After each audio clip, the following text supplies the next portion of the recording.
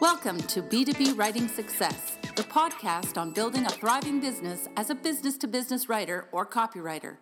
B2B Writing Success is brought to you by American Writers and Artists, Inc. Now here's your host, copywriting expert and business coach, Steve Slaunwhite. Hello, fellow B2B writers and copywriters. Hope you had a great week with your business. This week, the topic is called 3 Insights into Buyers That You Need to Know.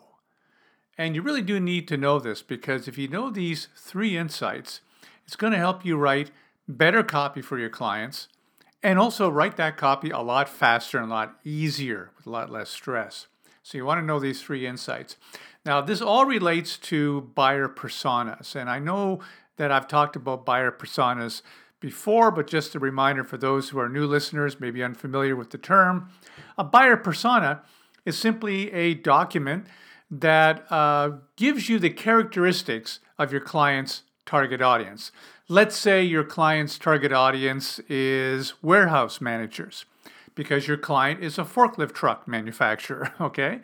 Now, a buyer persona would list all the characteristics, common characteristics of a warehouse manager and what that person does and what they're up against and their problems and needs and how they use forklift trucks and what they're worried about and what they're trying to accomplish. And it gives you a picture of your client's target audience. And you know that the clearer the picture you have of your client's target audience, the easier the copy is to write, and you'll write it a lot faster and more fluidly as well. Let me give you just a very easy example. We'll talk about warehouse managers. Let's say that you had a buyer persona that indicated that a warehouse manager wants to improve productivity in the warehouse. They want to ship things on time. They don't want to miss any deadlines, any shipping deadlines, especially in this day and age when everybody wants delivery in 2 days or same-day delivery. Warehouse managers are under more pressure now to never miss a deadline and always ship on time or even earlier than on time. So you can imagine how that would drive your copy. If you're writing copy about these new forklift trucks and how productive they can be and how efficient they can be, you can see how you can align that in your copy with what warehouse managers are up against. Okay, and you learn that from a buyer persona or a buyer profile or a target market profile. They sometimes go by different names. Now, let's say I added some information to that profile. Let's say, for example, I also told you that in a major survey of warehouse managers, 89% said that safety is a big issue for them. That especially amongst equipment users in the warehouse like forklift truck operators. Safety is a big issue because when there's an accident with a forklift truck, what happens? Well, first of all, that person driving the forklift truck is no longer productive, so we're into a downtime situation. That driver may be injured. It may require a lot of attention in that warehouse. It slows things down. It creates downtime. Also, insurance rates go up if you get too many accidents. If you're a warehouse that has a track record of a lot of workplace safety issues and accidents, insurance companies are going to raise your rates. So that's why safety is a big issue. Now, if you knew that, okay, how would that impact how you wrote copy for your forklift truck manufacturer client? Well, obviously, you'd adapt to that. You'd talk about safety. You'd highlight safety because you know it's a big issue. So that's what I'm talking about when I talk about buyer personas and how important they are. But I got a question from a podcast listener, Jim. And Jim said, it's great that you told us that you should have a buyer persona, but I received a buyer persona from my client that was 25 pages long, had all kinds of information. And all I'm doing is writing a short email campaign. How do I use all this information to write an email campaign? How do I actually use the persona to write copy? What is the practical application of it? And that was a very, very good question because he's right. I've seen buyer personas and buyer profiles myself that were 20 pages long. I've also seen them that were one paragraph long. I've seen them very short as well. So the same problem presents itself. How do you take information you get from your client about their target audience and apply that into writing great copy for your client? And keep in mind, sometimes you don't have a formal buyer persona from your client. Sometimes it's the result of you interviewing your client and asking the right questions and getting profile information on the target audience that way.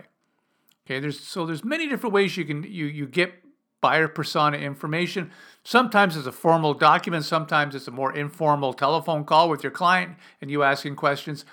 But the problem remains, how do you use that information when you're writing copy? Well, let me give you some tips. There's actually 3 insights into a buyer, into your client's target audience that you need to know. That'll make it very obvious and easy for you when it comes to writing marketing copy and content. 3 things you need to know. Okay, so let's set this up. Imagine your client is a forklift truck manufacturer and he's given you a buyer profile that's about 20 pages long. Okay, all this information, and you're writing an ad, or you're writing a web page, or something short. How do you use all that information to write great copy for that project? Okay, there's 3 things you gotta get from that profile. 3 insights you gotta get. Number 1, what is the target audience? And we'll just call this warehouse manager, so I'll just use that term. What are warehouse managers' problems, needs, and goals as related to the forklift trucks that your client is selling? So, I mean, warehouse managers have a lot of problems, needs, and goals, but they may have nothing to do with forklift trucks. So obviously, what is their problems, needs, and goals? Because business buyers make buying decisions based on one of those 3 things. They either have a problem, or maybe it's not a problem, but they have a need. Okay, they're required to do something. They have a need, or they have a goal. They have an objection. They're trying to meet deadlines. They're trying to become more productive. Whatever the case may be, they got a problem, need, or goal. So what problems, needs, or goals do your client's target audience, in this case warehouse managers, have related to the offer? Okay, what keeps them up at night? What solutions are they constantly looking for? I remember many, many years ago, before I started my career in copywriting, in my early 20s, in fact, I was a salesperson for a few years, industrial sales. And one of the things I sold was industrial strapping. Those metal straps that go around skids? You may have seen them. I sold that, plus a lot of other shipping stuff as well. And I sold to a lot of warehouse managers. It's probably the reason why I use it as an example when I'm teaching copywriting. And one thing I learned from them when I was selling is that the one thing that keeps them up at night is they don't want any nightmare scenarios where a package falls apart in shipment. They want absolute certainty that when they wrap a skid and prepare a shipment for shipment, once that truck has left or that train or plane has left to deliver that item, it's going to arrive safely, not broken, okay, not damaged in any way, arrive safely. That keeps them up at night, okay? So, with that information, I use that information to help sell more strapping, because when I spoke to warehouse managers, I emphasize how safe their skids will be with this great strapping that I sold, okay? So, because I knew that kept them up at night. So ask yourself that question when you're going through a buyer profile or you're talking to your client about their target audience. What are their problems, needs, or goals related to whatever it is that your client is selling? So that's number 1. Number 2, what is it about the offer or product or service that is likely to persuade the target audience to take the next step? What is it about the offer that is likely to persuade them to take the next step? Okay, so let's use the example we've been using. What is it about these forklift trucks that is likely to persuade warehouse managers to take the next step? The next step may not be buying the product right away. The next step might be to arrange for a live demonstration, or to receive a proposal, or to speak to a sales consultant, or to download a white paper to learn more about the safety features of the forklift trucks, or something of that nature, okay? Whatever the next step is in the marketing piece you're writing, what is it about your client's product or service that's likely gonna persuade them to take the next step? And that's where you really got to put your thinking cap on, your copy strategist hat on, and think about it and strategize about it. What is the one thing that is likely to get them to take the next step? Okay, maybe it's a big benefit. Maybe it's a special offer. Okay, it could be a pricing offer that for a limited time only. Maybe that will motivate them to take the next step. But whatever it is, you got to figure that out. Okay, that's number 2. And then third insight you must know about buyers when writing copy that you need to get from your buyer profile is what is likely to hold them back from taking that next step. So my example, what is likely to hold warehouse managers back from taking the next step? Okay. It could be a lot of different things, but you got to figure out what the hidden objection is. And sometimes it's not so hidden. Sometimes it's pretty obvious. What's likely to make them not want to take the next step? Okay. It could be, like, to use our example of forklift trucks, it could be the buying process itself. If you're a warehouse manager and you're looking at buying 12 forklift trucks, and even if they have a lot of great benefits, it's going to help with productivity. It's going to it's going to increase safety in the warehouse. It may help them reduce insurance costs. What a great product what a great buy these 12 forklift trucks would be. But what is likely to hold a warehouse manager back? Maybe it's the buying process itself. If you had to buy forklift trucks, you have to get a budget approval. You have to get live demonstrations of that forklift truck. You're not going to buy forklift trucks without trying them first. You're going to have to get input from your drivers. You're going to have to be thinking about training, because even though a forklift driver knows how to drive one type of forklift truck, he or she will still need training on the new type. Okay, the levers might be in a different spot. There's all kinds of things. So you have to, there's lots. A warehouse manager may be dissuaded from taking the next step simply because it's too much trouble. Okay, so you got to figure this out. What is likely to hold them back? So those are the 3 insights that you need to get from any information that you get on your client's target audience. What are their problems, needs, or goals? What is it about your product or your service or your offer that is likely to persuade them to take the next step?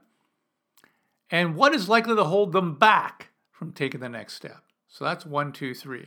So you may have a whole bunch of buyer persona information. You may have a creative brief that the client gave you with a whole bunch of information about the target audience. You may be feeling overwhelmed. But really, what it comes down to it, you just need to know those 3 things. And if you know those 3 things, you can easily apply that knowledge when writing your copy, because the answers to those questions go directly into your copy. It guides you into what to focus on and what to say in your copy. I'll finish off with giving you one last tip that I think is really important. When you come up with those answers to those 3 questions, send your client a quick email and confirm it with them. For example, you could say something like, Mr. Client, I went through all the material that you sent me. I read the buyer persona on warehouse managers. Thank you very much. And I've figured out that what is likely to hold warehouse managers back from taking the next step is the buying process itself. It's long, it's arduous. Would you agree with that? And if the client says yes, then you know you're on track and you can use that in the copy. Plus, your client is likely to be a little impressed with you because they know that you're thinking strategically about the messaging in their copy. Okay, not a lot of copywriters do that. So that's it for this week's B2B Writing Success. I hope you found this podcast and this little lesson helpful. It certainly has helped me write copy for clients over the years and get really, really good results. So until next week, have a great week with your B2B writing or copywriting business. We hope you enjoyed this edition of B2B Writing Success with Steve Slaunwhite.